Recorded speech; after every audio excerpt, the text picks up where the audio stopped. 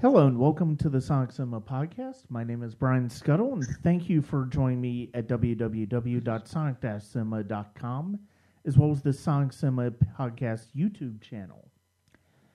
We are coming up to the end of the Class of 1999 series, and there have still been a few films that came out later in the year that we had not touched on yet, and arguably one of the biggest ones and one of the more popular ones from that holiday season was Paul Thomas Anderson's Magnolia. And joining me to talk about it is a filmmaker that I've had on the podcast before. We discussed Fight Club earlier on in the series, and I'm pleased to be joined once again by Jacob Belinsky. Thank you very much for joining me. Oh, thanks for having me, Brian. It's always a pleasure to be chatting movies with you. I will go ahead and out myself right away and say that when I first saw this movie in 2000 is when I ended up seeing it because that's when it got its wider release.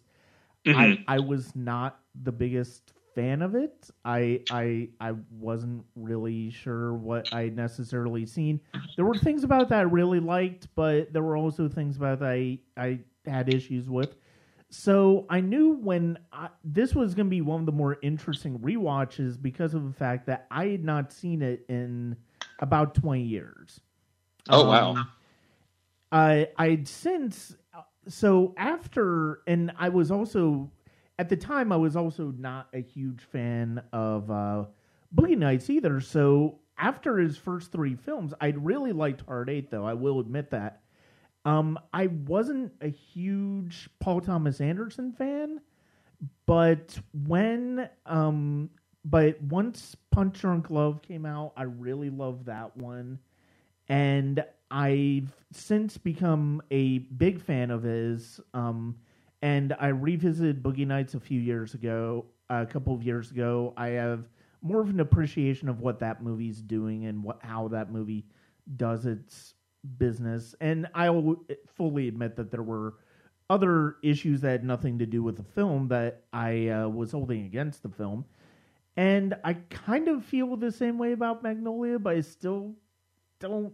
I like it more than I did in 2000, but I still feel like there are kind of issues with it that I'm not quite as big of a fan of it as other people are. Okay. What was your experience with Magnolia when it first came out, and Paul Thomas Anderson in general at that time? Okay, this is going to be a really interesting discussion, and I'm excited about it because we are total opposite ends of the spectrum here. I said it for Fight Club. This is the second time in this series that you have me on your podcast talking about. This is now the second film that I would rank in my top 10 of all time. Like, okay. I adore this movie. The second I saw it, holiday break, I was going to Murray State at the time. Yeah, same as Fight Club. It's like there were all these films that I was seeing, and I was in a very influential period of my life. I think we talked about this a little bit during Fight Club, where I was, because I'm an independent filmmaker, but that was a road to get to that.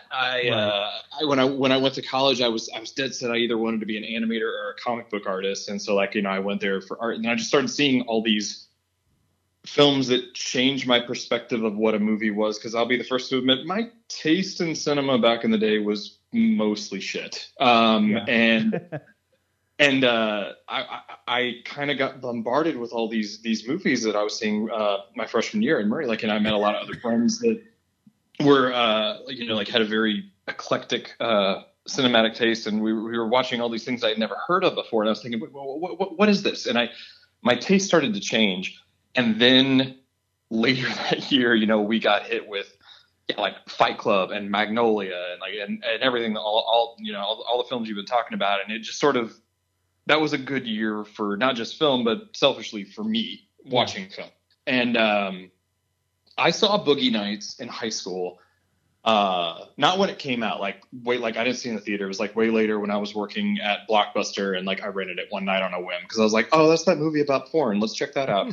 And because I remember everybody said it was good. I'm like, oh, I think you got an Oscar night. I remember thinking like, wait, wasn't this dude like 24 and he was at the Oscars or something? And I kind of thought, I think he was pretty young at that point when he made that movie. I don't know exactly how old he was, but he was Yeah, a I young. don't remember exactly.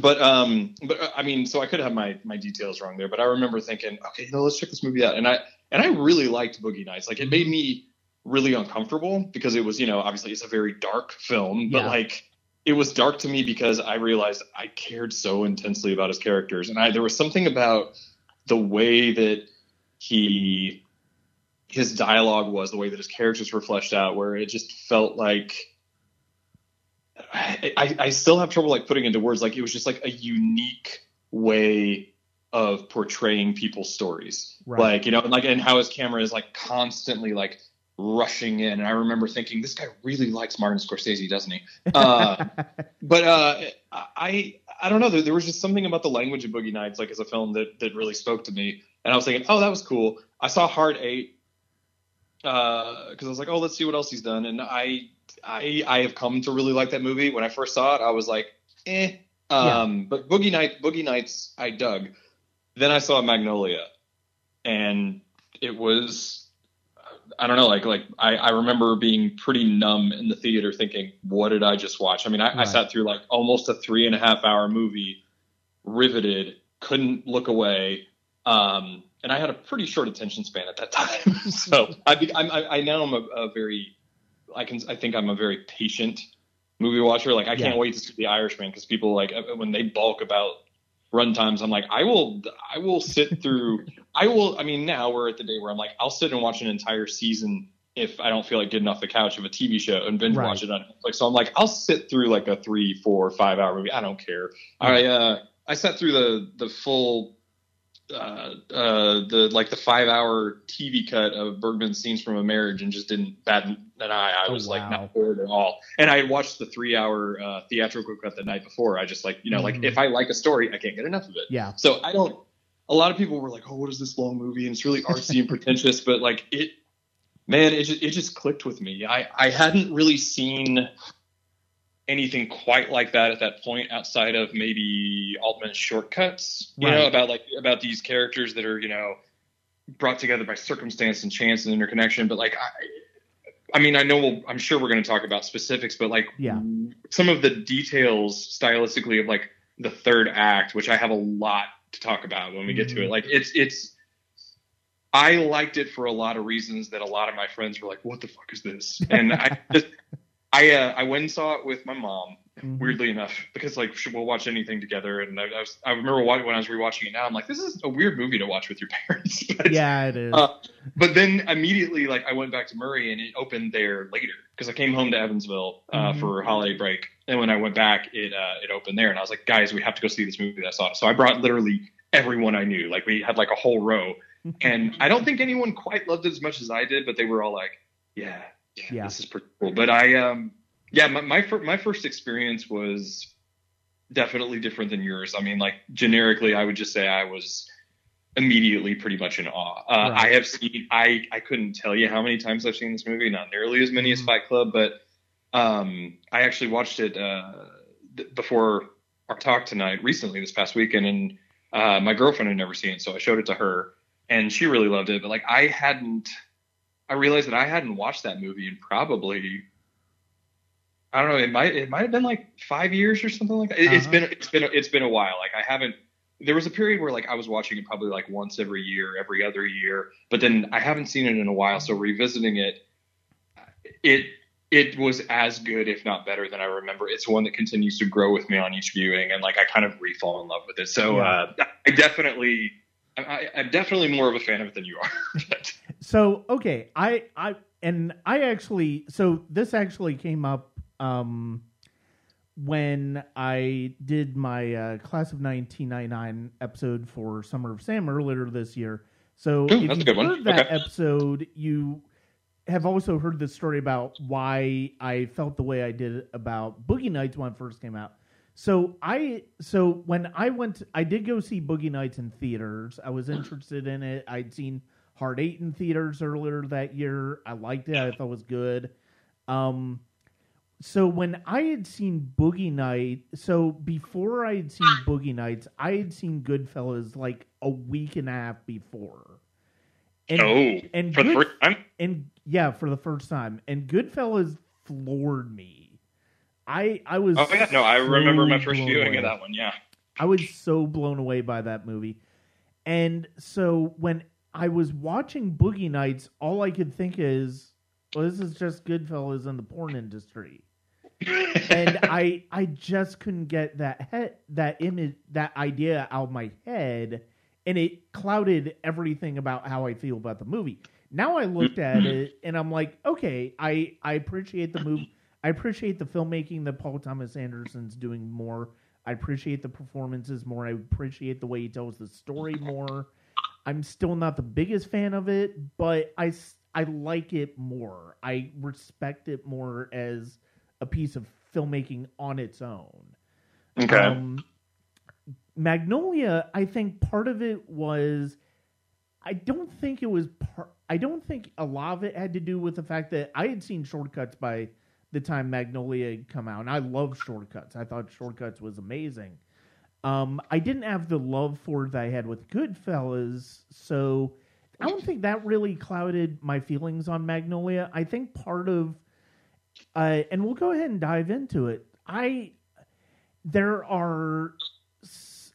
think the 3 hour is, even though I have no problem watching 3 hour movies at all, I if I'm interested in a movie like you, I don't mind how long it is. 3 hour movies that I'm engaged in, that I'm fully engaged in, move with the speed of a bullet.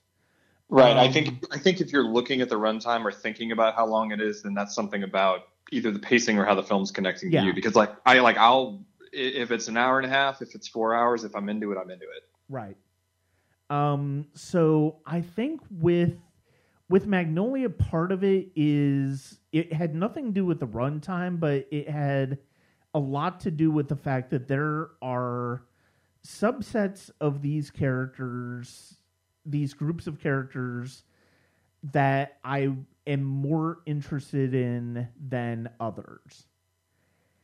And and it basically boils down to, if there are certain stories going on, I'm much more interested in them than others. And that's still kind of the case, although, like, the big one that I really was not a huge fan of was the story with John C. Reilly as the cop, and then Melora Walters, the daughter. Yeah. And I wasn't really that I wasn't really that engaged with that relationship, and that the way those two characters, the way that storyline unfolds. I'm still kind of not. It's still one of the ones that kind of takes me out of the movie. Taking me out of the movie is not. It's not the proper way of putting it here. I will say. You're okay. Even thinking about it, it's like, that's not exactly like taking me out of the movie. It doesn't mean I'm interested to see where. To a certain extent, I'm interested in what's next, partially because I couldn't remember what came next a lot of this time, because it does move back and forth between all the stories, which is fine. I love when movies do that, and I love when I feel like movies do that successfully. And there are times in this movie that Paul Thomas Anderson does it absolutely beautifully. And there are characters in this movie that I think are some of the best written he's ever done. Especially the character of Frank Mackey that Tom Cruise plays. I think Phil Baker Hall's character's terrific here. I think Philip Seymour Hoffman is wonderful in this movie. William H. Macy, I think, was one of those stories that I wasn't as interested in 2000. I appreciate it much more now. Okay. For what he does, and I like the way that sort of resolves. I think it held my interest more this time around. and at the same time, you have Julianne Moore's character, and she was one that I really got into that story because it's part of the main.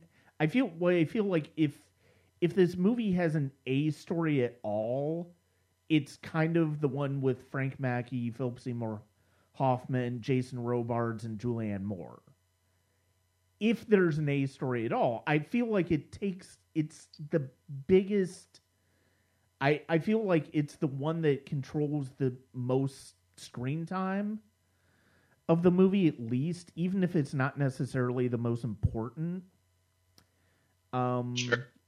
But at the same time, I watched, and there are some scenes with Julianne Moore in this movie where I think is really well done, and her performance is terrific. But there are other times where I wasn't as impressed.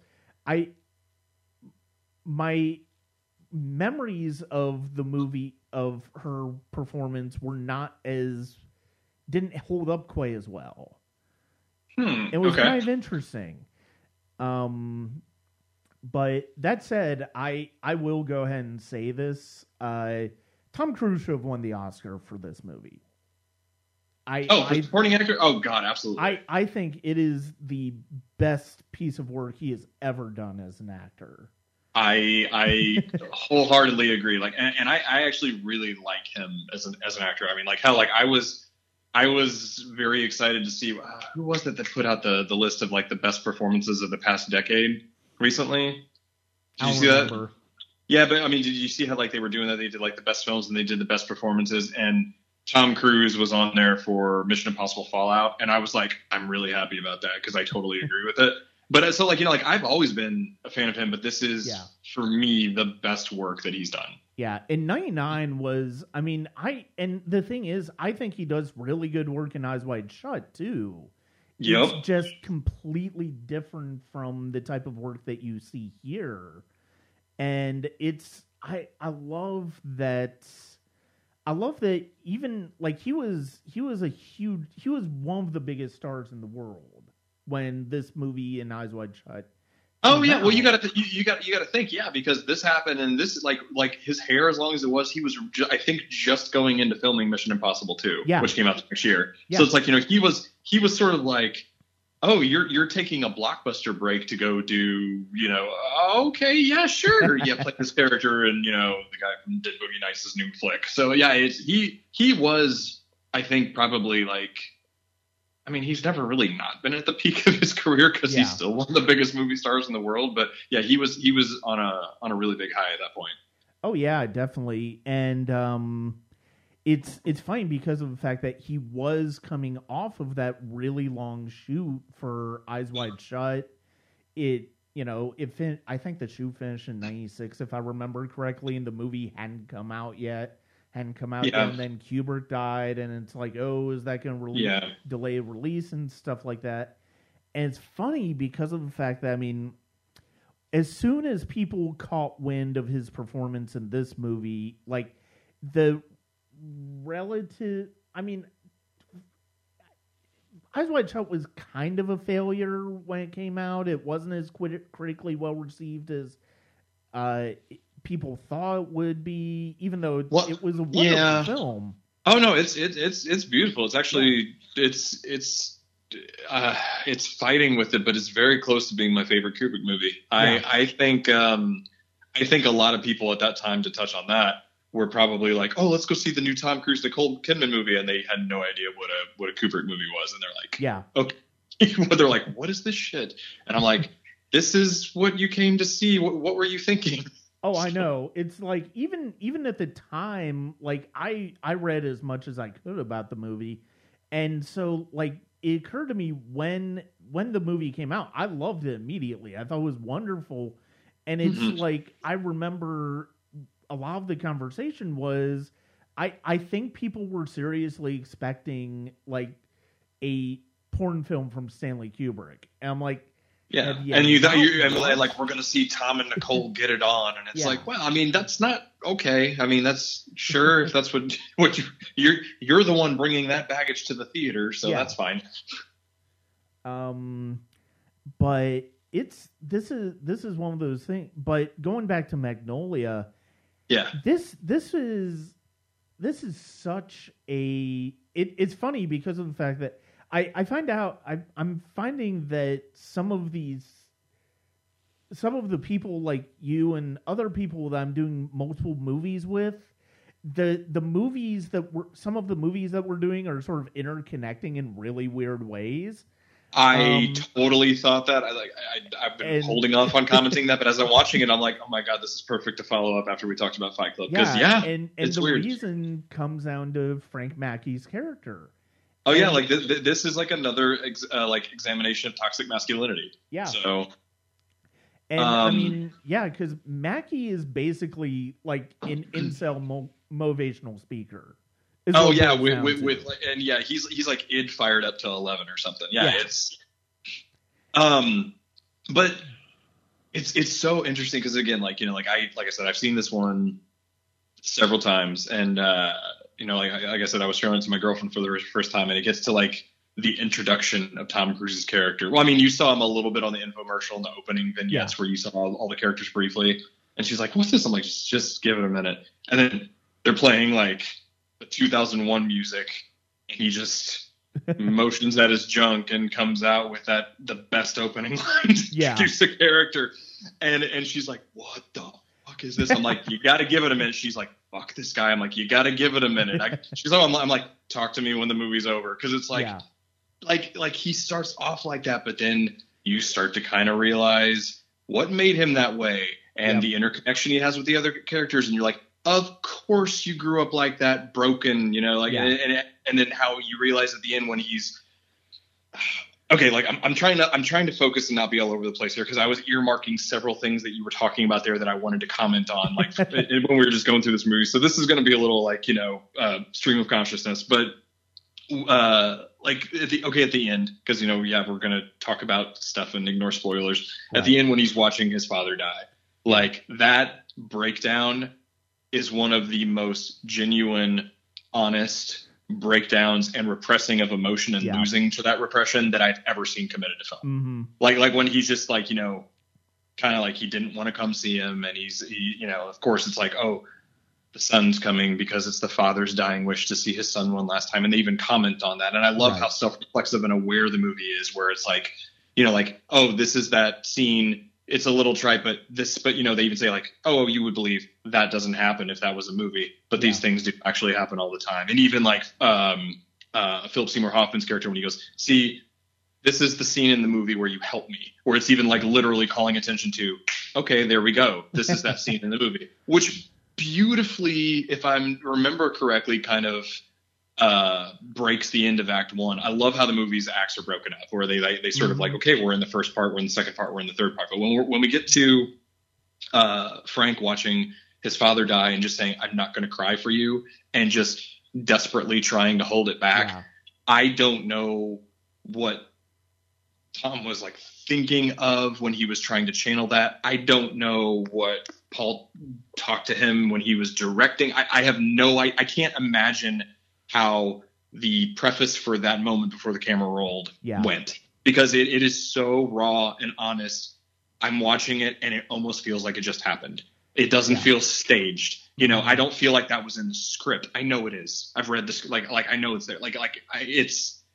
You don't feel like, oh, that was talked about. Of course it was talked about and discussed and rehearsed and staged, but it's like, it feels so organically honest that it's uncomfortable to watch. And that scene, every time since the first time I saw it, just breaks me. Like Magnolia is on my list of, if you put it on, I'm gonna fucking cry. Like that sequence makes me bawl. But well, okay, it's something I realized this time. I'll come back to that in a minute because it's a different part. But with everything with Cruise's character, with Frank, like how he breaks apart there, and you finally see all the layers dissolving away of this persona that he was trying to be, to the point that he literally changed his name, because his name isn't, his name isn't Frank, he changed his name from what his father knew him as. And and like you start to see it a little bit after he had the interview with a woman who like was like asking him about his father, and like, well, no, we learned that your mother actually died, and that whole thing where it ends with him saying, I'm quietly judging you, I gave you my time, and then he goes back out to his sycophants and like like, oh, you want to learn how to, which is like literally, especially it's interesting to watch it with today's eyes and today's lens, because like that is. Back then it was unacceptable, but now it's like this is like literally the poster child for how not to be as a man, but really just as a person. Because it's so garbage. Like when that one guy's like, she said she just wanted to be friends, and he pats her on the back and says, I don't think there's one of us in the room that doesn't know all that kind of pain. We're going to show you how to use my tools to get Denise to to fall. And you're like, this is how stalkers and rapists are born. It's awful. But like they play it with like this level of comedy, but you're like, this isn't funny, but still Tom Cruise's character is so charismatic in how he does it. But like right then when he gets up after having that interview, just to have this, to kind of like preach at them and get them all riled up. And he starts saying like, men are shit. Yeah. And, and then he says, okay, hang on. You're going to go to your books. No. Wait, you're gonna go to your white books, and he like makes a mistake, which almost feels like it's like a one take, and it almost feels like he forgets his line. Yeah. When he says he's like, go to your blue books. No, wait, go to page 52 or whatever he says in your white books, and he's like, God damn it, and gets mad at himself, turns, flips the table, and he goes, I want you to go to whatever page in your white books, how to fake like you were a nice and caring person, or whatever that line is. Yeah. And you're like. That is so literal that it's kind of brilliant. That it's like, what he's telling them to be is what he's like. He's really just showing the walls that he's built up around him of this persona of I want to be this person because who I actually am has experienced too much hurt. I'm not excusing his behavior at all. Like how he is terrible. But the way that those layers fall off, and like I look at his performance in this movie as a whole, from like that arc beginning to end. It's like an onion. It gets so much more complex to the end, where he is just like a reduced, sniffling, broken, utter human. Yeah. And like, and when that movie starts, if you're like, I'm going to sympathize with Tom Cruise's character by the end, you're like, bullshit. But I dare you to not. I dare you to not, because it's done. His story is told so well, and it's like it makes you think. And they kind of do the opposite with some other characters like Philip Baker Hall, who you have sympathy for the whole time, and then find out, wait, you molested your daughter? And then you're like, how did I feel for this character leading up to now? And you're ready to disown him, but it's like, but you still followed his story up to that. And it's like, it screws with your emotions, like almost on a Breaking Bad level of like that kind of a character arc, where you're like, depends on where you're introduced to a character and how they end up. And it's I don't know, it's such fascinating storytelling to me. But I mean, this movie, go ahead. And this movie is all about, and this movie is all about broken people.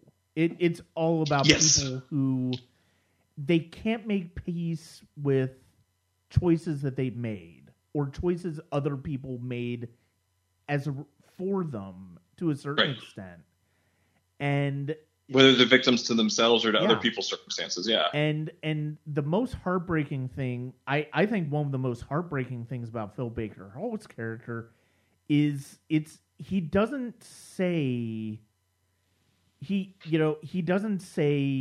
I molested my daughter. He genuinely has put a clout. What he says is, I don't remember if I did. Yeah, but it's like but the thing is, that's enough. Basically him giving himself away to exactly. And the fact of the matter is, he's trying to repress what he did to his daughter to cause her to pull apart from them. Right. And I mean, it's weird that it's interesting that all of these characters, all of the main characters, end up having this thing that connects them, even though they don't necessarily know everybody. The game show is ultimately what connects them. Yeah, because they're all connected to that in one way. Exactly. Yeah, like with Earl Partridge, like Jason Robards' character, produced the show that Jimmy Gator, Philip Baker Hall, like hosts, that the kid is on, that, Yeah. you know, and like, you know,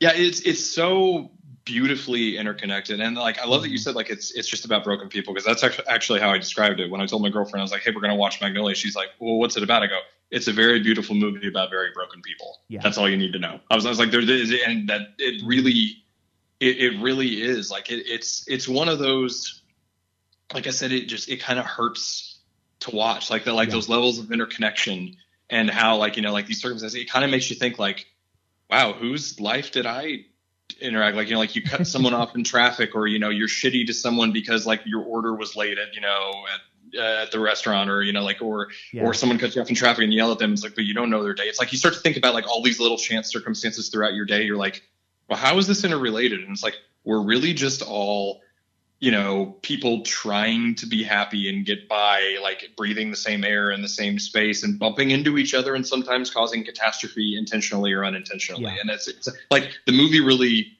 is kind of a beautifully intimate expose on the human condition, I think. Mm-hmm. And I like, it's one that sort of, it grows with me each time. Like Frank's character has always been a mainstay of like how I reacted to that. Like that from the beginning, that's only either stayed the same or grown over time. But like I said, I hadn't watched the movie in several years. And, you know, like as you grow and you live, you know, like, you know, you're a different person. You have different life experiences that you're going to bring to a viewing, whether or not you know the movie. Like, you know, like you have different baggage. You're a different person. You've experienced different joys, different heartaches. And, you know, and sometimes I love it when a movie can kind of catch you off guard with a reaction that I'm like, I've seen this like 100 times, figuratively, not literally, but like but I've never had that reaction before. Yeah. And you had commented on how you weren't too into John C. Reilly and Melora Walters as characters, and I am really, really into it. I've always really just liked John C. Reilly's character and his arc, and I've loved their relationship, and like, you know, again, understanding how she is so damaged and broken. And I got a soft spot for love stories with broken people, you know, about like people like one of my favorite love stories, if this tells you anything about me as a person, is Leaving Las Vegas. Yeah. where, you know, like it's like people that are just like so damaged and broken that they're actually perfect for each other, but they can't save one another. Like I love that shit. Like I respond to it a lot. I don't know why, but I do. Yeah. And I kind of get that from their characters. And that scene at the restaurant at the end, before we get to, not yet, we're not ready yet, but eventually we'll be talking about the raining frogs. Yeah. But before that happens, when they're at the restaurant, and she comes back after running to the bathroom to do some coke, and tells him and kisses him, and she's like, I wanted to do that, and he's like, I'm glad. She says, now that you've met me, would you object to never seeing me again? I literally just started out of the blue crying, like watching it this time, and I don't know why.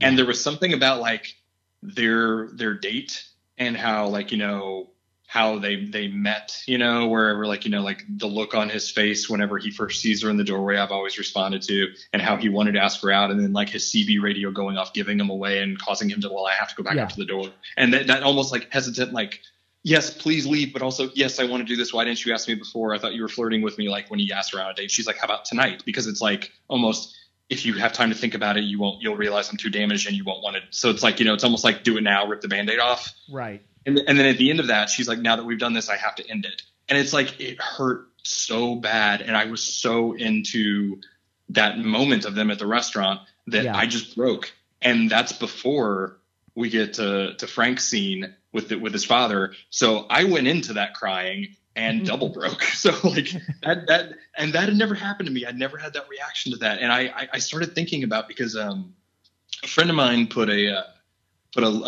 thing on Facebook recently. He's like, hey, all my friends sound off on your favorite music moments from movies, whether it's score or needle drops. And, you know, I, of course, responded with a laundry list of, well, how about this and this and this and this and this? Because I was like, you screwed up. You shouldn't have asked that when I'm your friend. So, and I realized that one of the first ones I put on there was the ending shot of Magnolia. Which at some point we got to talk about Amy Mann's songs in this. But anyway, like when it ends on Save Me, and it's that single slow push in of John C. Reilly coming to talk to her, and Jim coming to talk to her, and he I was trying to remember his character's name for a sec, when and he you don't really hear everything that he says because the soundtrack is turned up loud enough that you only catch part of the words, but it doesn't matter because we're just hanging on her expression. Yeah. Leading up to that fourth wall, like look and smile break before we cut to the credits. Like that song choice with that moment is one of the most beautiful, heartfelt ending shots I've ever seen in a film. And I realized that it's because I love that ending shot so much. That's what made that restaurant scene work like so much more for me this time, because I think I was recently thinking about that ending and, telegraphing where it was going to end up. There was just those two characters really, really, really work for me. But at the risk of being all over the place, because I don't want to forget, you mentioned one thing that is probably my favorite thing about the film. This is the movie that made Julianne Moore my favorite actress. Yeah. I love her. I think she's every ounce of the definition of the word brilliant. And she's great in everything. Like even in shitty movies, she's great. Yeah. But like in this movie, I don't know, like just from the moment that she walks in and you get that beautiful like drifting shot of her brushing her hair back to kiss her dying husband on the forehead before she goes out, to every interaction with the lawyer and her guilt of she's cheated on someone. She's like, I never loved him, but I've fallen in love with him now and I have guilt and I don't want his money, which is like one of the most heartbreakingly honest, selfish things. You're like, oh, that's kind of a garbage thing to admit, but also you're kind of a good person for admitting it, because you're like, I don't want this. You're not bad. You really do love. And so it's like that arc of love, which we're denied of, we're only catching her on the tail end. So you try to think about her whole life leading up to that. And that breaks me thinking about it, that like she started at one part and ended up, this is the end of her arc, to the point where she's suicidal because she can't deal with it. But like when she's going to the pharmacy and, they're just judging her, and like, honestly, I wanted her to get an Oscar for that when I first saw the movie, that whole part where she's like, you call me lady, you can suck my dick. Like her just going off on the pharmacist. I was like, this is the best scene I've seen from 1999. Like I loved her performance in this. And it has held up with me. Like I was kind of intrigued when you were saying like you remembered it a little more rose colored and fondly, but like I think that she is like uncomfortably brilliant in this movie. But yeah, like I'm gonna let you talk because I've been rambling for a minute. No, but like all these little bits, like it's hard for me to really, because it's like all these little short vignettes that are kind of beautiful in their own right. And you're right, some of them are more intriguing than others, because as much as like one time I'll watch it and I won't be as much into like the kid on the contestant show, like I'm blanking on his character's name. I'm terrible right now.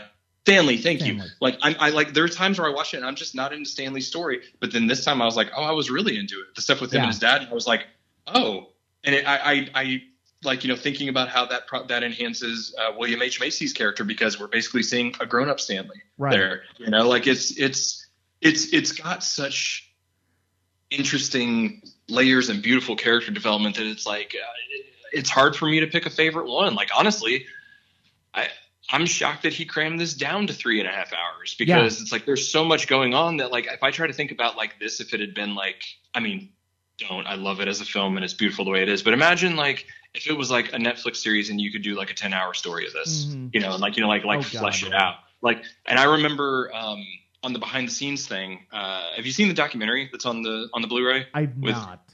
It's actually pretty good. It's like a little over an hour, but it's pretty in depth. But it's like when he's talking about the writing process, he's like, so I went and showed it to Bill Macy, and he read it. He goes, shit, Paul, this is really long. And he goes, I'm not fucking changing anything. And he goes, and then I showed it to the next person. They're like, Paul, this is a really long script. He's like, I'm not fucking taking anything out. And like, he was just like, he's like, we're making this movie just like this. So it's, I respect that there was like this. There's no moment in the movie that I don't feel like I'm watching like a singularly definitive vision. Like I'm a little bit of a like, I slightly worship the ground that Paul Thomas Anderson walks on. I'm curious to hear what you think of the rest of his films. We'll get to that later. But like I really feel like this was, he knew what he wanted, he knew what he was doing. And it doesn't work for everyone. I remember Oh yeah.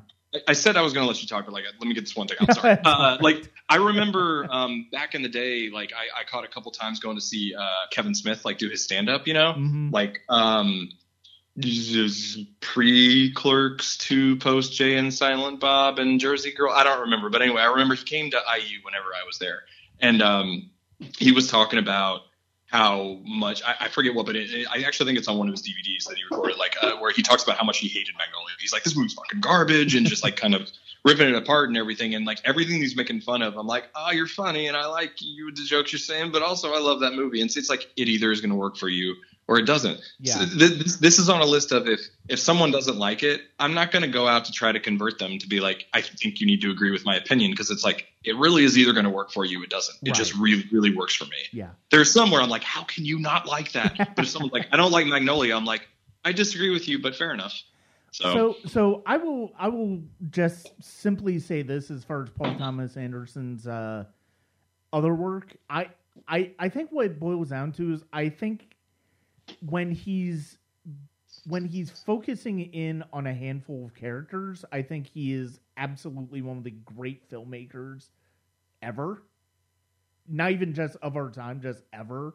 Like, I love how in There Will Be Blood, he basically made a 2.5-hour epic that focuses in on two people.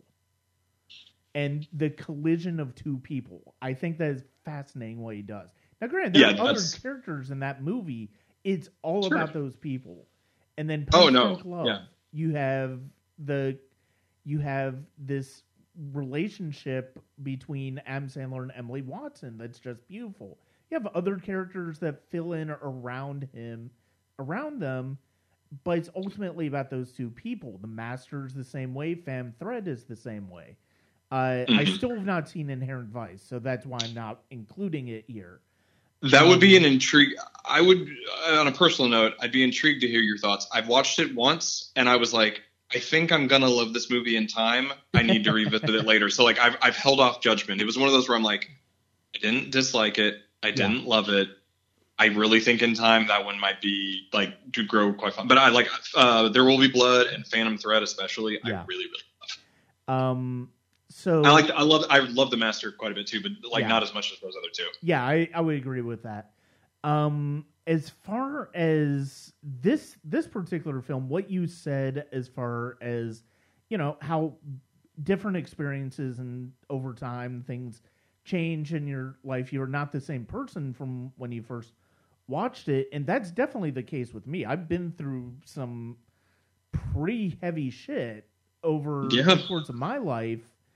And to the point where, I mean, hell, not even a year after Magnolia, barely even 6 months after Magnolia came out, like I basically watched my grandfather pass away from cancer. And I mean, that was a powerful experience for me because of the fact that it meant, not only because of the fact that how much he meant to me as an individual, but just the experience of, like, my other grandparents had passed away, but I wasn't, like, on the front lines for it the way I was with my grandfather. And but it was still really important for me to go through that experience. So it's interesting. I'm curious how I would have felt about this movie, like, even a year later. Having been through that experience... how I would have felt about this. I might have even realized, no, this is a better movie than you thought was at first. Sooner. But yeah, I mean, and I will say this about Julianne Moore. I agree with you. The scene where she's with the lawyer is just amazing. Mm-hmm. And the scenes at the end where she's, you know, the pharmacy scene, I feel like it's maybe a bit overplayed, but at the same time, it's still a really good scene with her. And her fate, the fate of her characters is in the movie is really interesting. How that all happens and where her character's left and the way that all of these characters are left. And one of the things that's really interesting about the scene with the lawyers that so much of her, there's so much of her as far as her guilt, but he's saying it's like, look, you can, you know, when he said you can renounce the will. Yeah, you can renounce the will, but everything will go Frank, and she's like, he doesn't want that. He doesn't want that. It's like, and she doesn't know all of this stuff that's been going on between Philip Seymour Hoffman and Jason Robards. The character of Stanley and his father, you brought them up. This was probably, in this rewatch, I think this, coupled with Tom Cruise's arc in the movie, was probably the thing that floored me the most in this watch. And this time it stuck with me more than it normally does too. I mean, I'm sure not, in the same way as you, but like, I had a similar thing where I was like, oh, that I haven't been into that storyline as much in the past. Yeah. And the reason for that is the scenes where he is, how much he is stressing out on the set of the game show when he has to go to the bathroom. He's embarrassed he's embarrassed to say what he needs to do. And he says he wants to go bathroom, but they're filming, so obviously it's like you can't really go because we're filming. and he's all like, we just do what you expect of us. We're kids. We're supposed to know the answers. I don't want to be the one to always know the answers. Yeah. Why do I have to do? I don't want to be the one to go up there. How is that okay? And like that kid's performance is kind of uncanny. Like just the little subtleties of how he goes from sort of like soft and innocent to angry to scared. Like it's beautifully nuanced. Well, the thing that I made a point of, and it's a painful example of, it's a brilliant example. It's probably one of the best examples I've ever seen in a film of a character shutting down through anxiety and the pressure of everything that's being put on him from the other kids, from the people running the game show, from his father. Just, he basically gets to a point where he has to shut down. He's so anxious, and it's like, as somebody who has dealt with anxiety over the years, it's like, I completely get that. Yeah. And it's like, that is, and the way he plays is amazing. And it was one of those things, and I will say one of the things I feel like after those big moments with him on the game show, I feel like Anderson kind of forgets those characters exist, and to a certain extent near the end, and it's really kind of disappointing because I don't feel like we get a really there's a lot of stories take precedent. Yeah. No. And I noticed that this time. I don't disagree with you there. Like, there's a lot of open ambiguity because what was the last we saw of Philip Baker Hall? Yeah. Frog fell. The gun went off. He shot the power outlet, and it started to smoke, and we didn't see again. Yeah. Did the house burn down? Did he die? Did he live? Do we know anything there? Yeah. Stanley and his last little interaction with his father. You need to be nicer to me, but we don't know what happens there. We get a hint that Frank is probably going to go visit Julianne Moore's character. Why? Oh my God! I literally Linda. That's right. Yeah. That he's you get the idea that he's probably going to go visit her, and there's going to be some kind of awkward something there. We know who lives, but yeah, there's we get the chance for redemption and hope for William H. Macy's character, but we don't get everything's not wrapped up in a nice little bun. Yeah. But also, speaking of William H. Macy's character, it hit me a lot harder than it normally did. But his whole I've always loved the whole bit, like the irony of his parents stole his money and he didn't know what to do with his celebrity, and he's so he keeps jumping around and he's working with. I always forget that Alfred Molina is his boss. I'm like, okay, Doc Ock, what's up? And also, I'm sorry, I just kept waiting for firecrackers to start going off like that scene in Boogie Nights. But anyway, but that whole scene where he's talking to him and his brother, and he's like, what do you mean? He's like, I need oral surgery. I need corrective oral surgery. Like, Donnie, your teeth are fine. Yeah. And he's but he has this idea of like he wants to spend money on this thing because he wants to impress this bartender guy that he has a crush on. And then, like when you see that he has braces, you're like, oh, that's what he wants to. It's like, you don't need braces. Your teeth are perfect, until he has a bit of like a moment of consciousness, crisis of conscience, and goes and tries to climb that pole to get back in to take the money back and falls on his face. And all of a sudden it's like, well, now you need braces. Yeah. And it's like I've always loved that arc, but that whole scene in the bar where he's like where he's kind of going back and forth like to get why am I blanking on his name, the bartender's attention, with the anyway, older guy, Henry Gibson, which speaking of which, it was weird watching this movie. I realized, oh, how many of you are no longer with us? Because I was like, oh, Jason Robards, oh, Henry Gibson, oh, Philip Seymour Hoffman. I just kept getting sad. Anyway, but yeah, like when he's like that whole sequence where he's talking with Henry Gibson, and like vying for the bartender's affection is like, and when he's walking, he's like, I love you, Brad. He goes, Brad, the bartender, I love you. He's like, I'll be good to you and everything. And he keeps saying like, I have love to give. I just don't know where to put it. And like, that whole, like, it's not dangerous to confuse children with angels. Like, it's like that scene was really heartbreaking this time around. Like, I mean, I've always thought that was like, oh, that was a really kind of beautiful, dramatic moment, but it was just extra sad. And not to go off on too much of a tangent, but I really started paying attention to some background details that I hadn't noticed before, and starting to think about like, and this eventually I think could lead us to the frog talk whenever we're ready. But like they keep bringing up, which we kind of talked about a little bit, and with the idea of like religion and like what is God and everything, like in Fight Club, but they keep bringing up, I think was it Exodus 8:2 or something in this. And the kid. Remember the kid that John C. Reilly's talking to, and he does that rap on the streets? Oh, yeah.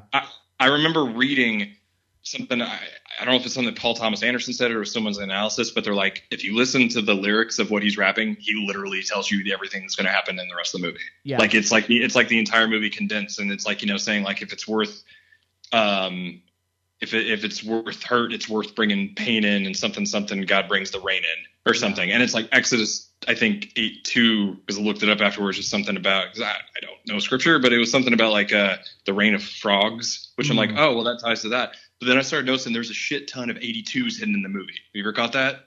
No. Do you remember the very beginning, whenever there's whenever the narrator is giving the and then there's the case of Del Mar or whatever, like, you get Patton Oswalt like up in the tree when he's scuba diving, and like, and then when it does the part where the kid is jumping off the roof before he gets shot by his mom as he falls by their window, when it's doing that pushing on him, there are vines on the left that are kind of creeping up the side of what the step that he's on, the edge of the building, that are making an 8 and a 2. So it's like, and then I started noticing that there's all these little, and I was like, wait, is that the, and then when they brought that up later, I'm like, oh shit, he's literally telegraphing it through the entire movie of what's going to happen. But it's like, it's one of the, like, I love whenever I can find a movie where there's like shit that I didn't notice before. And it's like, oh, there's something new to take away. There's something new to take away. It's like that replay value of, why didn't I catch that before? I probably could have gotten on the internet and read someone else had caught it and then it pointed out to me. But the fact that I'm like, caught it on my own, I love little moments like that. Oh yeah. And that's one of the great things about a movie like this. Even if I'm not the biggest fan of it, it's like, I can still admire that watching this movie more than once, I feel like I'm going to get a different experience. I'm going to get a deeper experience. And I mean, that is the thing that I appreciate about Paul Thomas Anderson as a filmmaker, because of the fact that even if I'm not a big fan of, this or Boogie Nights or something like that, there's definitely the work of a filmmaker with something to say. And it's something to say about humanity, and even if it's not something I'm particularly interested in hearing at the time, I will eventually grow to appreciate it a bit with just revisiting it. And that's and just this talk, it makes me want to watch Magnolia, sometime in the near future again. Just to see all of these different things, and it's like how it hits me this time. Yeah, it's like it's weird because again, I just watched it Saturday, but talking with you, I almost want to revisit it again. And I just watched it because it's one of those where I'm I know it's near and dear to my heart, but I always forget how much I love it. But it's like you were saying earlier, we both said, we're at different points in our life when you revisit something. I mean, when I fell in love with this movie, and like I said, it was kind of a love at first sight with this film. I mean, I was 18, I was a child, and now I'm in my late 30s, and this I you were talking about, we've both had a lot of life experiences and are different people. So watching that with the same lens is really not possible. I can't how I did this. So me. And I've had that happen with movies, and it sucks because it's like a bad breakup, kind of where oh man, I used to love this movie, and then you watch it and you're like, shit, why did I like that? And you kind of remember it like ones that I'll dig up a movie that just gets re-released on Blu-ray that has been out of print forever. That I'm like, oh, I haven't seen that since I was in college. I remember loving that movie, and I'm like, yeah, my taste has changed. What was I thinking? Yeah. But then there's ones that's I guess what I'm trying to say, like you said, with Paul Thomas Anderson, he's a filmmaker that has something to say when you watch his stuff. I agree with that, and I'm also going to tack on, he's a filmmaker whose work I can grow with. Yeah. Because I loved it at 18, and I love it for different reasons, in my 30s. Mm-hmm. It's something that, which to me is sort of the definition of timeless, where it's you can experience this at different stages in your life as a human and respond to different things. There's stuff that in this movie that I didn't emotionally understand when I was that age. I was like, oh, this is that, but I'm like, I didn't know, some of the loss and heartache that some of the characters experience. Have I experienced everything they've gone through? No, of course not. But a lot of that, I'm like, yeah, I get why, certain character moments and reactions where maybe before you're like, oh, well, why was that? Oh, that was probably just because the script needed to. You're like, no, that's a normal reaction. I get why they did that. I get why they did that. I get why they had to leave the room. I get why they were mad at that person, where it's for whatever reason. Julianne Moore, while I don't have the personal life, checkpoint reference for this, I remember always thinking it was sort of a little, well, she's a crazy person, even though I loved her performance whenever she made Philip Seymour Hoffman hang up the phone right when he was about to get Frank on the phone. And, she's like, this is between us and the family. You don't do that. And then later when she's apologizing for slapping him, I was like, is she bipolar? Is she crazy? And now I'm like, I totally get it. Not because of my life experiences, but just perspective. And as an adult, I'm like, no, I completely get why she had that reaction. Right. With what I understand of her character going through and how people are when they react to certain situations. And sometimes it's just, it gives perspective. And I like that he is a filmmaker that I can grow with, because there's a startling level of maturity in his work. Yeah. And I mean, even for me, even Boogie Nights, because like I said, I rented it because I was like, it's this movie about porn, let's check it out. But there's a lot of deep shit that's happening in that movie. Yeah. And it's beautiful. It was weird, total left field, but there's this series that I just finished watching on Netflix, which I was a really big fan of, called The Naked Director, which is about an 8-episode series about in the 70s and 80s about the Japanese porn industry, and this based on a true story about this revolutionary director that changed the adult film industry over there. And I was watching, I was like, oh, this is like Boogie Nights in Japan, and it really is. And that's all I could think is, I'm like, this is like overseas Boogie Nights, but that's sort of the comparison for, I find myself a lot of times thinking, oh, this is like something Boogie Nights. Oh, this is something Magnolia. Oh, this is sort of like a, what, trying to do what There Will Be Blood did better. And I'm thinking, just Paul Thomas Anderson is just a damn great storyteller. Yeah. Is really what it comes down to for me. I did want to bring up one thing. We haven't said the line because it's, if you've seen Magnolia, you know the line that we're talking about when it comes to Tom Cruise's character. It's basically his mantra to his Oh yeah, his introduction. I know that we were allowed salty language on your podcast, but I was hesitant to throw that one out. Oh no, that's perfectly fine. I will say, are you a fan of Buffy the Vampire Slayer? Okay, I have a pretty stacked nerd card, but that is one hole that I've never punched, and I tend to get made fun of a lot because people are like, "Jake, you would love it." I have never seen it. Oh, I've seen. There was a class I took in college, and we watched the musical episode. That's literally all. It's just the musical episode. So like, I'm aware of it. I've never watched it. It's on my sometime I need to sit down and watch it list. Okay, but and it's funny that you bring up that you watched the musical episode because in the musical episode, there's a very subtle riff on Frank Mackey's mantra that Tom Cruise gives to the character of Xander. It's very funny. Catch that. Okay. If you ever watch again, if you're a fan of the musical episode, when Buffy is walking into the magic shop shortly before they start like the group song where they're trying to figure out what exactly is causing everybody to sing in the town. I remember the scene vaguely. There's a very sly and subtle reference to Tom Cruise's mantra in that movie, in that scene. So okay. You'll pick it up if you're looking at it, you'll pick it up pretty quickly, and it's not really. Well, I won't spoil it, but yeah, if you. Oh no, you're good. It's really kind of funny actually, and that was one that I definitely picked up on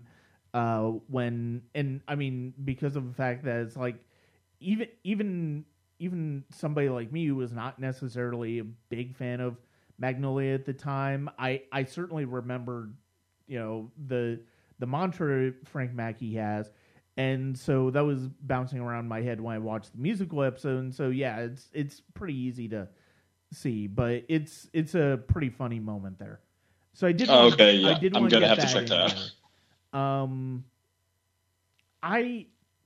The moment where Jason Robards, we haven't really talked about him in this movie. He is like all of the performances in here are ultimately really fantastic. Yeah, they range from really good to great to masterclass. There's really not anything where you're like, well, you missed the bar there. Some of them are slightly more perfect than others. So yeah, the moment where he's trying to remember with Philip Seymour Hoffman really stood out to me watching it this time around. Are you talking about that part when he's like, this is so goddamn boring? When he's when he's trying to remember and he's like, this is so boring and he can't remember. He's like, this is pathetic. I'm laying here trying to remember, and then he just remembers it. Yeah, it's so beautifully nuanced. Like, I don't know. It's so natural. It's like it's almost weird because I'm like, oh, Jason, you were one of the greats, and we don't have you anymore. But it's like I almost felt like he wasn't actually dying when they filmed that scene. Was it because it feels so uncomfortably real? Like it doesn't feel like he's acting. Yeah, it's such good acting that I don't feel like he's acting. Right. No, and going back to Cruise's performance. I mean, we talked a lot about Cruise already at the beginning of the movie, but this might be sort of the most accidentally revealing performance of Cruise's career. Like when he's talking about his philosophy that he's imparting in the interview, like I couldn't help but think of him talking about Scientology that way. Oh yeah, no, I couldn't help think about that, or like him interviewing Katie Holmes to like be like his wife or something. Yeah, it's like it's sort of like, oh, this is art imitating life or the other way around? Because it's such a vulnerable, raw thing, where I kind of thought that too a little bit. I'm glad you brought that up.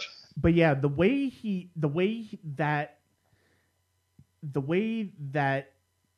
persona that he's built up for himself really just breaks down through the course of that interview. And then you're right, the scene after that, when he goes back out and tries to continue on with his pep talk. Mm-hmm. But he's kind of derailed a little bit. He's like flying one engine. He's so rattled about it. And because in between that time, he's also, they've also gotten a hold of him. His assistants have at least told him that his father's nurse, Philip Seymour Hoffman's character, is trying to get a hold of him. Yeah. And so that roused him a little bit further. Right. And it's just the way Cruise is really one of the most underappreciated actors. It's like I feel like especially with movie stars of that level, somebody like Cruise, and I was talking about when I talked about Payback earlier in this series with Mel Gibson. Like, both of those guys are just really underappreciated as actors. And right. Well, because when you get so big, I think it's hard for an actor of that caliber, and I'd put Brad Pitt in there too, to escape their own celebrity. Where it's like when you see him, it's hard to like, oh, well, I see Mel Gibson, or I see Tom Cruise, or I see Brad Pitt. And when you really realize that they're disappearing into a role, it's sort of like, oh, but the thing with Cruise, which I'm going to put above the other ones we mentioned, that I think is like he kind of works against, is what is the first thing you think of when you think of Tom Cruise? Like, we could sit here and we could be like, oh, well, Magnolia, or Eyes Wide Shut, or Interview with the Vampire. But let's be honest, what's the first thing you think of? You're like, oh, probably Mission Impossible, or The Mummy, or like, or whatever was the most recent blockbuster thing that came out that you. It's like he's like such a big star that you think of him as like the action blockbuster guy. You're thinking of the dude that, how old is he now, that is still doing his own stunts, and like on the last Mission Impossible literally broke his foot in a shot and kept going, and they used that take in the movie where he's limping off with a broken foot because it just got the bone popped out. And it's like he's that guy. He's a daredevil, grab life by the balls and whatever. But it's like, then you forget you can do these really beautifully, uncomfortably real and honest performances. Absolutely. That they disappear into. So I completely underappreciated. I absolutely agree. When people are like, Tom Cruise, I'm like, you got to give him the respect. Like, you can say whatever you want about his personal life or whatever, but I'm like, as an artist, I'm like, you don't fight me on how good he is. You don't even try with me. No, absolutely. I don't know. I think Brad Pitt's giving him a run for his money. But the thing with Brad Pitt, I feel like Brad Pitt, he still keeps he hasn't quite gotten into the blockbuster realm quite in the same way Tom Cruise has. It's weird. I was thinking, how has he never had like a franchise? The closest thing you could say would be like when he did World War Z, and let's just not count that. But I mean, really, he could have been doing, like, I mean, when you think of Brad Pitt, you're like, how have you not done like a superhero movie or something? I'm not saying he should. It's just like, but Tom Cruise is doing, well, not superhero stuff, but he's that big name on the marquee. I remember like seeing Once Upon a Time in Hollywood this year. I'm like, we need more Brad Pitt in more movies, please. But yeah, and the funny thing is, it's like film actors like Brad Pitt. I mean, I would like, there are a few performances of this decade I would say are some of my favorite performances. I don't necessarily, and it's weird because to a certain extent, I don't know if I would necessarily consider Brad Pitt one of my favorite actors, but he's given enough great performances to where, I probably should be looking at that. Yeah, no. I agree with you. When I think of it, like if I'm listing my favorite actors, he's not a name that perfectly comes to mind. But like, when I'm thinking, if you name any of his movies, I'm like, oh yeah, I do love that one. And I'm like, he's that's worth considering, Mm-hmm. And I'd say the same thing about Tom Cruise. I mean, again, like if I'm listing like my favorites, it's like, there's the people I'm like, I will go watch any movie that they're in. But I'm like, how often have I been like, I'm not going to go see this because either of them are in it? Because it's like they're two of the most consistently good actors you can think of, or at least that I can. Mm-hmm. And it's one of those things. Yeah, and I mean, it's just kind of amazing when you consider the chances Tom Cruise has had, or the chances Tom Cruise has taken as an actor, and he's still managed to maintain being a movie star. Yeah, because you could think like if you did like you do like a Eyes Wide Shut or a Magnolia, it'd be like, well, you're really gonna keep doing Mission Impossible? Oh yeah, you did Mission Impossible 2 literally the year after. Yeah, you know, and like kept the box office coming. But then I mean, come on, I watched it. It was not good by any stretch, but I was like, it was at least I was I could have a drink and fall asleep to it, and I wasn't bored. It just wasn't good. But The Mummy, that was let's be honest, it was a train wreck. But then literally bounces back with the best Mission Impossible film that I've ever seen, probably one of the best action movies I've ever seen, and one of the best films of the year in the 6th Mission Impossible movie, in my opinion. And I'm like, normally, come on, anyone else that would have been like, yeah, you're not working again. Yeah, but not him. He's like, never mind. I got the ace up the sleeve. It's fine. Well, and that's the thing that's so interesting about him. It's like the fact that he it's almost like Mission Impossible gives him the sustained success of the Mission Impossible movies just gives him the luxury to do essentially whatever the hell he wants. Yeah, because I mean, like, and even when I'm trying to think of like the middle of the road ones, like Valkyrie did not do very well, did it? No. Yeah, and it's like, and that actually, I think, if I'm not mistaken, I think that was sort of what led to him and Christopher McQuarrie becoming friends and collaborators, because I think that was McQuarrie and Bryan Singer collaboration. Yeah, and then there was something, I forget what, but there was some movie that Tom Cruise was on, and I remember he called up Christopher McQuarrie and said, "Hey, I need you as a favor to do a rewrite on the script that's got issues," and he just did, and then all of a sudden it's like, oh well, they're doing the best Mission Impossible movies. Yeah, have fun, guys. So it's like, well, and they had done Jack Reacher too. They'd done Jack Reacher, which again, I always forget. I mean, geez, yeah, how many damn franchises are there? Like, I forgot about that one. But no, you're absolutely right, and it's. I mean, we could have essentially, like, we've spent half of this podcast just talking about Tom Cruise. There's so much else to talk about, like. Yeah, well, and that's the thing is, like, we could have like these length of discussions literally about any character. I mean, we've kind of touched on all of them, but we haven't really even gone into the nuances of. I mean, we kind of glazed over like a lot, but like you've got I'm sitting here thinking, I'm like, every time I think about, well, that storyline, I'm like, oh, that's one of my favorites. But then I start just thinking about like that beautiful, perfect opening of that framework of those stories that sort of set up, like with that narrator, like, it is the humble opinion of this narrator that this cannot be. These things don't just simply happen. No, it can't be that. Mm-hmm. But it does. And that's what I kind of love. It's like, it's so meta that it's almost like throwing it in your face. Like, hey, you're going to say that this is like far-fetched, but things like this do happen.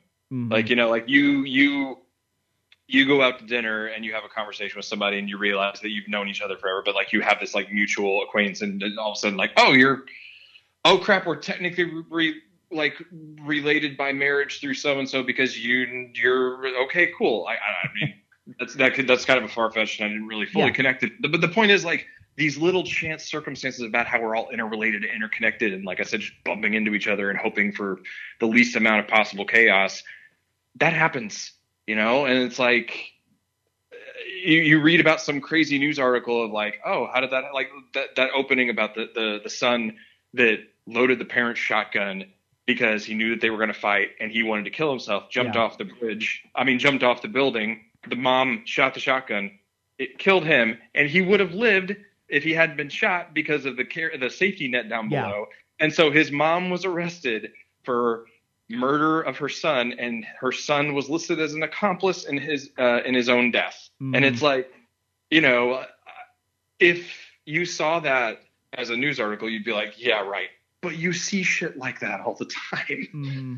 And it's like this, I love that this movie is just so self-aware that it's not afraid to call attention to all that. Like I said, even so as when he said this is the scene in the movie where you help me, or like, and that's I'm not trying to jump too far ahead, but that is why two of my favorite scenes in the movie I will defend to my dying day. And again, it's either you're going to be like, yeah, that worked for me, or it didn't. But the bit where they're all singing the same song, sitting in the car, and it's like, it starts off, where it's just, you think it's just a needle drop, over the scene. And, Melora Walters is sitting there like getting ready for her date with John C. Reilly. And she's, just did some cocaine, and was the song Wise Up, I think? Yeah, by Amy Mae? Wise Up. Yeah, like, and it just starts playing, and you think she's playing it on her radio, but then she starts kind of softly singing along to it and getting a little more into it, and then it cuts on the next verse to like the next character, and each person picks up, and it's like, holy shit, yeah, you worked a musical number into this. Yeah. The way I never would have seen that coming, but literally there's a musical number in the third act. Well, I'm trying to remember if that would be the third act or the end of the second act, because I know the movie's kind of broken up by weather. Jokes. Yeah. Which we should talk about in a minute too. But like how they're singing the same song, and like the idea of like all these people being on this similar wavelength, literally sonically, I think is just very, very beautiful and endearing. And you'd be like, oh, well, that you can say that's coincidence too. Yeah. I would totally buy that, like with the narrative of the movie. But then you have all of a sudden Philip Seymour Hoffman's great line, "How do frogs fall from the sky?" Ignoring all the that scripture reference and all the signs to like like this catastrophic storm of, and okay, we have frogs falling from the sky. You have just about my argument to people when they're like, what the fuck, there are frogs falling from the sky. I'm like, think about all the chance and circumstance in this movie. This movie is literally about chance and circumstance and intersection and coincidence and influence upon like you don't know. It's like the butterfly effect. Everything affects everything. Yeah. And you have just about as much a chance as the extremes of these connections happening as what? Frogs falling out of the sky. It's almost like, sure, why not? I totally buy that. Mm-hmm. And it's actually interesting because I remember reading it's like a real phenomenon. I think like in the rainforest or summer or whatever, like, like there'll be like water spouts or, tornadoes that'll pick up tadpoles and take them up to the clouds, and then they're really light and they sit there and hang out in the clouds until they grow and become too heavy, and then they rain down. Now, they're not fully grown giant frogs to the degree that we get in this movie, right. But this is just not any. This is, if anything, of course, it's about exaggeration for effect. Yeah. And I remember thinking that was just really kind of beautifully impacting, and this, what the hell is happening, is what sort of culminates and bring these characters together. Jason Robards' character dies, keeps Philip Baker Hall from shooting himself in the head, literally brings the mother back to the daughter so that they can kind of like, reconnect as they're hiding, causes William H. Macy to have to get braces, brings John C. Reilly's character to him, like for the sake of kind of giving him a second chance at redemption. Like it literally, like that rain sort of which I think ties into that whole like verse, is what cleanses all of them in a weird way. Tom Cruise got his catharsis. He got to, Frank got to talk to his dad. The dad got to see him. Like literally, it is Linda OD, but like the ambulance, picked her up and got her there in time. Yeah. Like it literally cleanses all these characters and gives them a second chance at a happier story in the movie that we don't get to watch. Yeah, and I think that is hauntingly beautiful. Yeah, I'll admit I'll admit the Reign of Toads or the Reign of Frogs was one of those things where even this time I'm like, what the hell? But that's an accurate reaction. But the thing is, it's like seeing all of those things happen now. This time, it's like, oh, okay, I see where this is coming about. I don't have as strong a reaction to that as you do, but I do appreciate the way he brings so many of these characters' arcs to a different place and to a better place and the place where they need to. Would be the better way of putting it. Right. I will say though, I 110% agree with you on the Wise Up. The Wise Up medley, or with all of the characters singing that song. Yeah. It's probably it's without doubt one of the most emotional moments in the film. Absolutely. It's wonderful in seeing how connected these characters are when it comes to the emotions that they're feeling. It's painful to feel that the emotions these characters are feeling in the moment, and it's just a beautiful song. It's a combination. It's what makes the great musical moments in movie musicals so great. Yeah. Oh no. I completely agree with you. Like it's the fact that is kind of a bold and unpredictable choice to all of a sudden shift to we're literally going to have that musical number there. That is the moment that works. Right. Like I can almost like just picture him as he's writing it, like, you know, the temptation of, yeah, they're going to all sing this, you know, like, because it's like, I need a moment that's sort of like it's almost like a reprise, you know, like to recap where all these characters are. And I'm, again, because I know you said like, yeah, it does work for me a little more, where they are literally before the storm. Yeah. And it's like this moment of, it's like, actually shit. I just realized, if we're going to be literal, that is the calm before the storm. That is the moment. That is the moment before. We've been having influences intersections, but at this point we are going to have a crash at the intersections. Like, of everybody, like, you know, just this is, no one's going to be the same. Everything's going to be changed. And that it's like this beautiful, soft moment that they share, even though none of them are sharing the screen together. Yeah. With the exception of Philip Seymour Hoffman and Jason Robards, obviously, like that was, which I think that's kind of interesting. That is the only one where you get two characters singing at the same time. Yeah. Everyone else is sort of individualized. Mm-hmm. And it's kind of curious to me to swing back for a second to Stanley that he ends it. Yeah. Because everybody sings a verse, but all he gets is give up at the end. Mm-hmm. He gets that line so just, and it cuts to him, give up, and then that slow, like, you know, shot of him. I think it was a pullback, if I remember correctly. But, like, you have between that and oh, shit, hang on. I'm going down a rabbit hole here. I don't really know what my point is because I'm realizing and figuring out something. But it's like that musical number ends with him, but so does the Rain of Frogs. Yeah. Because it pushes in on him up over that plant, and he says, this happens. This is a thing that happens. And then the frogs start falling in slow motion. Yeah. I feel like, I don't know why, but there's some, I never caught it before, but there's got to be some significance as to him ending both of those sequences, because I feel like they're directly connected. Mm-hmm. Yeah, his character almost feels like he's not a narrator, but in a weird way, he's almost like a tie that binds, you know? Yeah. I'm not sure if I can elaborate on that much more. That's just sort of what it feels like. Well, and it's funny because of the fact that, you know, you brought up the opening where, with all of the coincidences and all of that stuff. The narration in that, by the way, is by the amazing Ricky Jay, who actually appears on screen in this movie. Is one of the handlers on the game show, and I mean, that just sets the tone for the entire movie.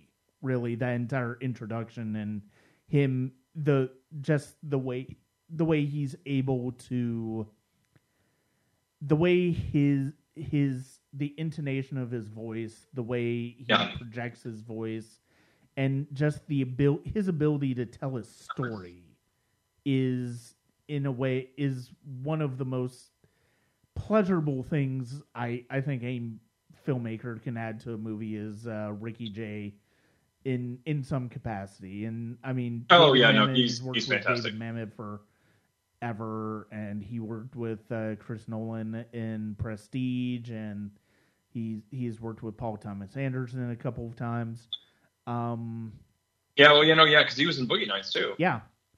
And we were talking about music. We were talking about Amy Mann's music. I love the use of "One Is the Loneliest Number" at the beginning of this movie. Oh God, yeah, that's such a great cover, and yeah, the use of that, which, yeah, when you think about it, like really fits the movie and is a good initial tone to start on. Mm-hmm. Yeah, like her music fits that so damn well. Yeah, it really is. And I think, with the exception of one, like I think they were all original songs written for the movie, if I'm not mistaken. I think so. Yeah. Yeah, I think that's probably right. But yeah, like when it first like cuts to black and you hear that the first after the narration, you hear the prologue and you hear the first notes of one start, and then the magnolia blooming and the title, and then you get that little quick welcome to the jungle introduction of all the characters. Yeah. Just set that like. Yeah, he's one of the better masters of the needle drop, in my opinion. But I mean, like her music tied into that, and thinking about how that ends with the first thing after that intro, after one ends, you get like whatever % cloudy, chance of rain. Like when you start getting all the title cards of, what the weather's like. Yeah. And then I think the next one we get is going into the studio with Stanley with the game show, which at the time it's been outdone. But yeah, like, when I'm breaking things up by like title cards, I remember thinking that one or that continuous take that they do, like starting out in the rain up to then getting on the elevator and following him all the way up to like, the game show before that first cut. Yeah. I was like, holy shit, that was a good take.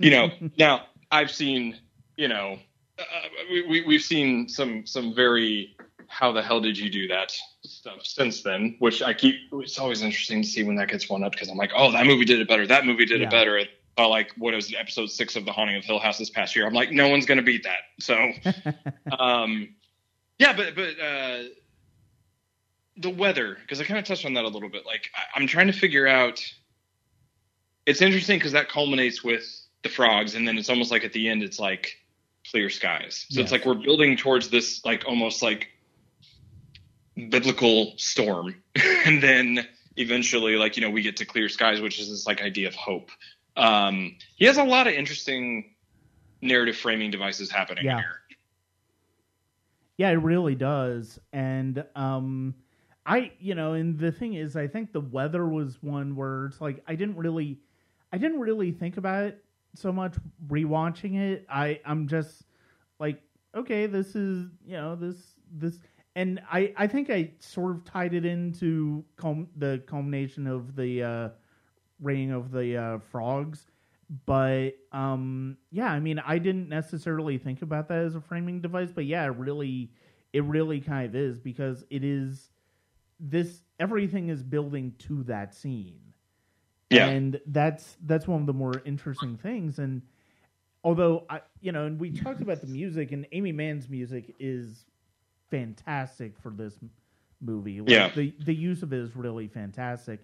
I will admit, like, I'm not, as much as I like John Bryan as a composer, I'm not a huge fan of the way the score's used. I feel like to a certain extent it's a little too insistent. It really centers in on the melodramatic aspects of the movie. Oh no, it's like heavily like emotional. It's not subtle, but like like a lot of the stuff in the like, for instance, that sequence I was talking about with that continuous take, like leading up to the game show, like that first time that Stanley goes there, I thought that bit of score was really great. The score leading up to the frogs at the end, where like basically where Frank is crying over his father dying, when he's like, I'm not going to cry for you, and he's just like clasping his hands and fighting for it. The way that swells is, come on, like that I was like, that is a perfect culmination of shot, direction, script, performance, score. Like the score right there is actually part of what breaks me. Just the way that swells when he's crying, and that how it sort of changes notes on that transition when he's like, I'm not going to cry for you, you cocksucker. And then he says, then he starts just crying. He goes, no. And then he says, don't leave me. And he, like, the way that he dovetails from, I hate to don't go, that he's not ready to say goodbye, when he's like, I hate you, but please don't go. Like the score, like kind of finessing that scene is a large part of what hits me. Like I'm kind of getting chills thinking about it right now. So while I don't disagree with what you're saying, I got to give it props to there are moments where it is uncomfortably effective. Yeah. But it's not subtle. You're right. It does kind of play into melodrama. Like I've got the soundtrack, and it's half score, half Amy Mann's songs. It's like a double album, but like it's one that I like to go and visit every once in a while, but it always just makes me want to watch the movie. So. Yeah, I think one of the things that sort of kept this film that might have kept this film at arm's length for me the first time around, and I kind of noticed it this time around, was it really feel, to a certain extent, it feels like there are more montages than developed scenes. We get the characters developed, but I don't necessarily feel like the scenes are, to a certain extent, some of the scenes are not fleshed out in the way that you would kind of hope for a streamlined narrative. I mean, it's not a streamlined narrative, but right. But you're not wrong. Yeah, it's one of those things where it's an unusual narrative. It's an unusual storytelling device on Anderson's part. It's very, actually, I got an interesting thought on that. It's very, or at least I think it's interesting. I'm not saying it will be, but like, I think that you're right. It is interesting because in a unique way of portraying things, because it is very montage or I'd say even vignette based, where you just get like little glimpses and everything. But I noticed something this time where I was kind of, because I really got hooked on, or pointed towards that musical number, like that. It stood out more than it ever has, and I've always loved it. I was like, that's if I'm ranking probably like my favorite scenes or sequences in a movie, like in movie history, I probably on some list at some point would include that one. Yeah, I realized we were thinking about the score, and I kind of felt like, man, everything's like so operatic, even to the point where like they're referencing Carmen. Like in when the little boy, when Stanley answers that, and then the next scene where John C. Reilly is wanting coffee is like set to that opera. The movie almost kind of plays and feels, and I'm not a student of music theory or anything, but the movie sort of plays like music feels to me, if that makes sense. I get that. Honestly, like the way it kind of builds and swells, it feels like movements, and something classical, or it feels like, verses and refrains and choruses and outros, it's like this lingering, I don't know much about opera, but it feels like what I think an opera is. Yeah. It is like visual music for me. I think that's a very, feels like that structurally. I think that's I think that's a very fair assessment of it, and I think that's a very valid assessment of it. It's one of those things where because of the fact that it does go, there are times where it does go for big emotional moments. There are some times where it goes for quieter emotional moments that feel big. And I mean, in that way, it absolutely fits that idea of musical theater. And it's really, it really, I mean, all of this is seriously making me want to revisit the movie again. Me too, man. I'm loving this talk. It's just one of those things where it's a very interesting way of approaching it. It's an interesting way of approaching cinema, and I think that's one of the things that's really exciting about Paul Thomas Anderson as a filmmaker, is the way he uses music. And even whether, Boogie Nights and Hard Eight are arguably probably his most conventional uses of music. And those things play. That's the thing, is those movies, and I mean this is a compliment, not like a dig. I'm not like taking it down a peg. Yeah. Those movies play like a mixtape. Yeah, like they play like a really good mixtape to me. But this plays like I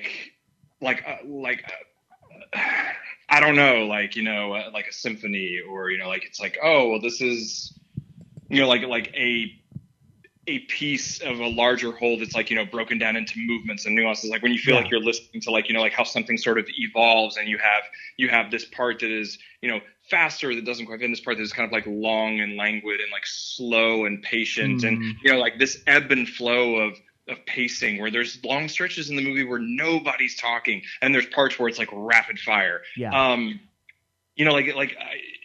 Paul Thomas Anderson's always been good at that, because like if I'm thinking of the best like needle drop directors, or people that know how to use music, of course I'm going to be thinking of like a Scorsese or Tarantino, or like but like I'm going to include him in that conversation.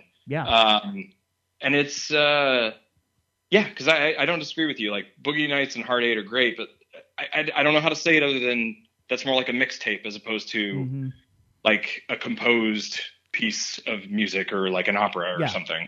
Again, coming from, I'm trying to talk intelligently about music when I'm a film guy. So, but I know when I listen to it, like how I emotionally respond to what I'm hearing. So as somebody who studied film or music in college, I can say that you're on the right track. I do feel like you're very much on the right track when you're talking about this and likening it to music. I think there's definitely something there when it comes to that. I mean, you look at Punch Drunk Love and the way he uses the Willie Nelson song, the way John Bryan's score really goes into the emotions on a pretty hard-edged feel. Even when the movie is really sweet, it gets really sweet, but also when that rage starts to come out of Barry, the Adam Sandler character, it really gets really intense. And it's the way the music is used in There Will Be Blood. The Master, yes, that Femme Thread. It is so. Yeah, There Will Be Blood in particular.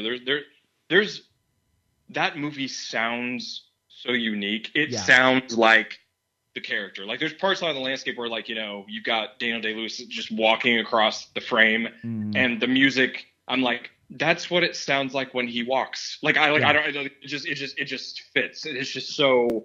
Uniquely God, I love that movie. See, okay, now I want to go watch Punch Drunk Love and There Will Be Blood and like all these, and like I know it's making me want to go do like a PTA like film festival.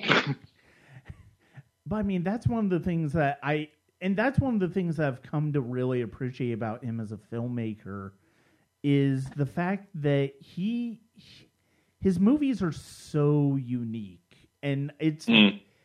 It started with Punch Drunk Love. I couldn't get that. That one's really underrated.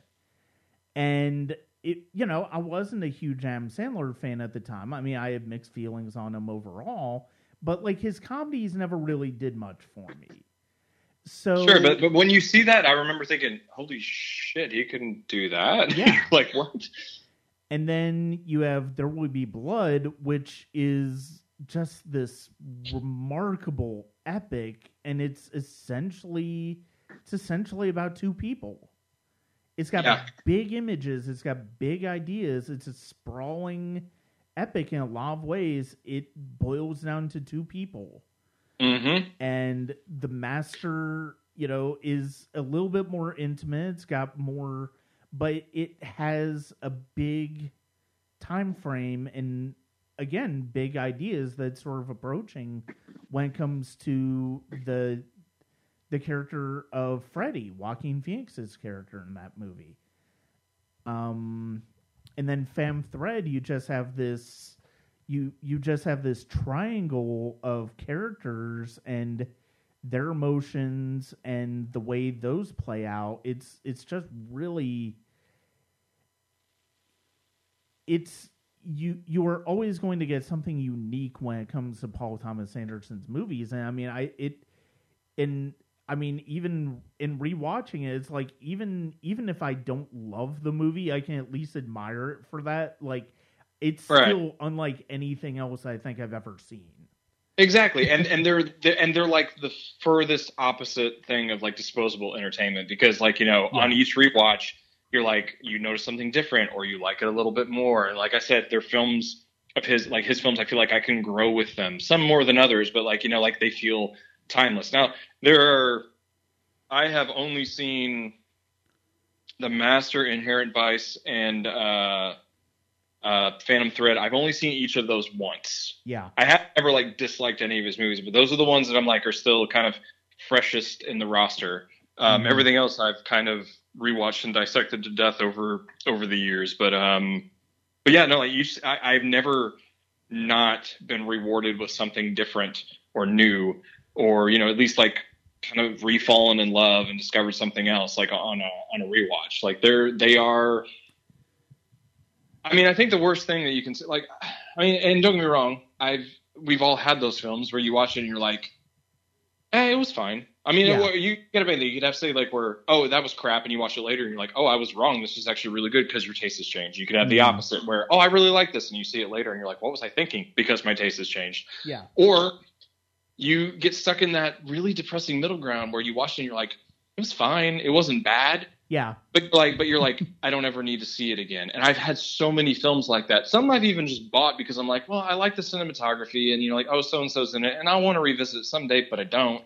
Yeah. Because, it's like, it was perfectly fine, but I'm done with it. Like, I like, as opposed to his, they stick with you. And I find myself thinking about them. Like, I've been thinking, even though I've seen it over and over and over again, I've been thinking about that film since I watched it, anxious to talk with you about it, because there's so much to discuss. And I'm like, you could say, well, like, what's there to discuss? You've seen this over and over. I've talked about this movie with friends. I'm not saying anything really new, but at the same time I am. As I'm talking out loud with you, I'm realizing things like, oh shit, I picked up on that, and I'm just now connecting some of these dots, and it's making me excited, wanting to go back and watch it again with that filter, and see what else I can pick up on, and if maybe that thought or that analysis is flawed, or there's some little further I can go down the rabbit hole with it. Like it's like at the time, and this actually kind of ties into a little bit what we talked about with actually 99 was like a really big year, not just for films, but like I said, for me as a filmmaker, because I went to college, hadn't decided yet that I wanted to be a filmmaker. I say to myself, I'm an independent filmmaker. I'm not. That's not a bragging thing. Like I'm never going to be a pimple on the ass of Paul Thomas Anderson. Like I make the shit that I make, and I have fun doing it. I remember thinking like my taste was, it's fine, and I still like it, but it was shit. Like if it didn't have tits or explosions, and like I didn't really care about it. Like in high school, I was like, action movies and Bond flicks and everything. I was your prototypical teenage guy that was just like, this is just like a disposable entertainment, And then freshman year of college, I started, like I said, seeing all the stuff that made me realize, hang on, it's stupid. And now if like somebody said to me, I'm like, yeah, you dumbass, of course it is. But it's like, it's an art form, like I hadn't at that point discovered that differentiation or symbiosis of art and entertainment. Yeah. That something can be both. And I remember just realizing, I can literally tie it to, it was, it's going to sound pretentious as hell, but like it fits for me. Like I remember it was, I had a cinematography professor freshman year of college that showed me The Seventh Seal and 8.5. Those were two of the films on the list. And I saw those and I was like, I had no idea what just happened. Yeah. And those films stuck with me.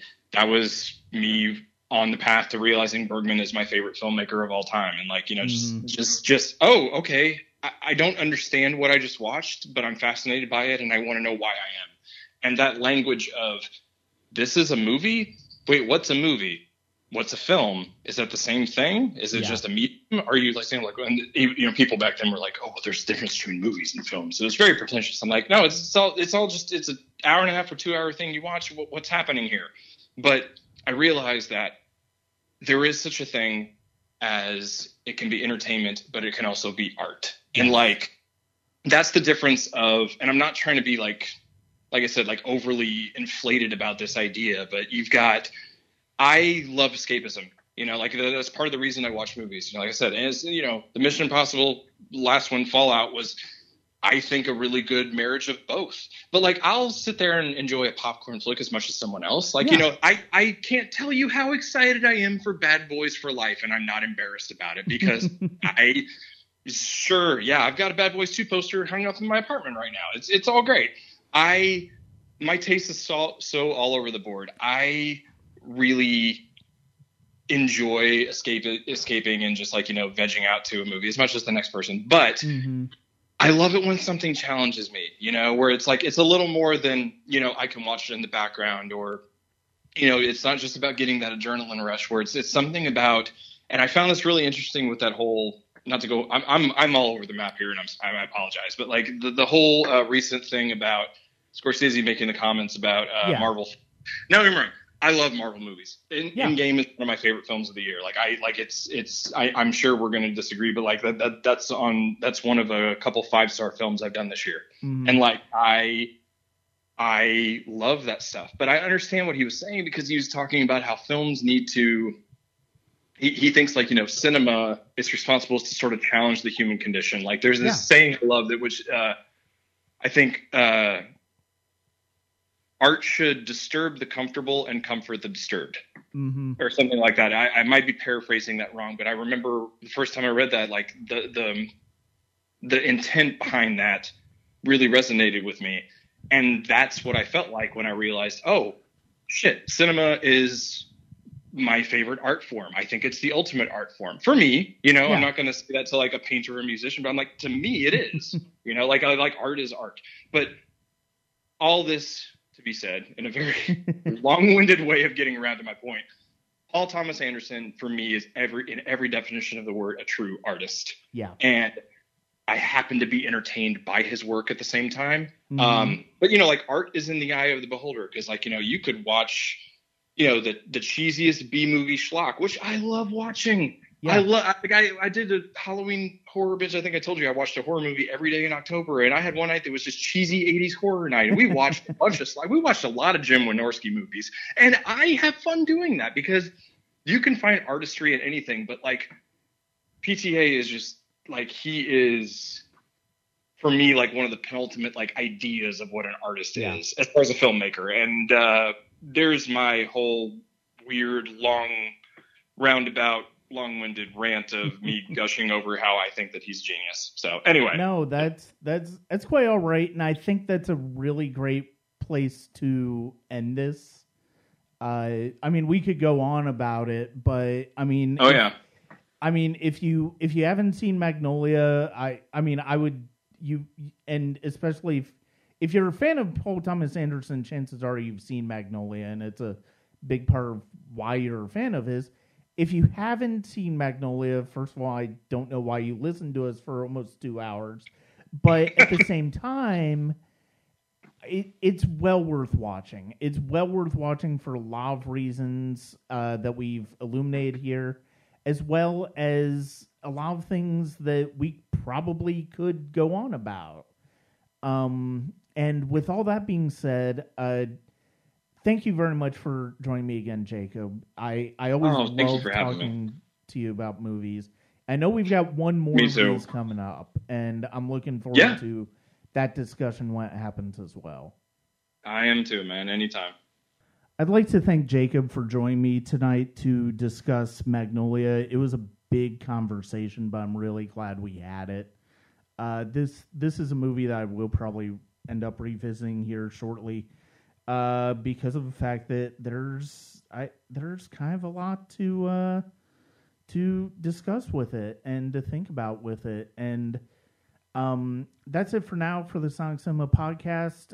There's some more for the class of 1999 that I want to get to this year, and I hope we can get to all of it. And I hope you enjoy it.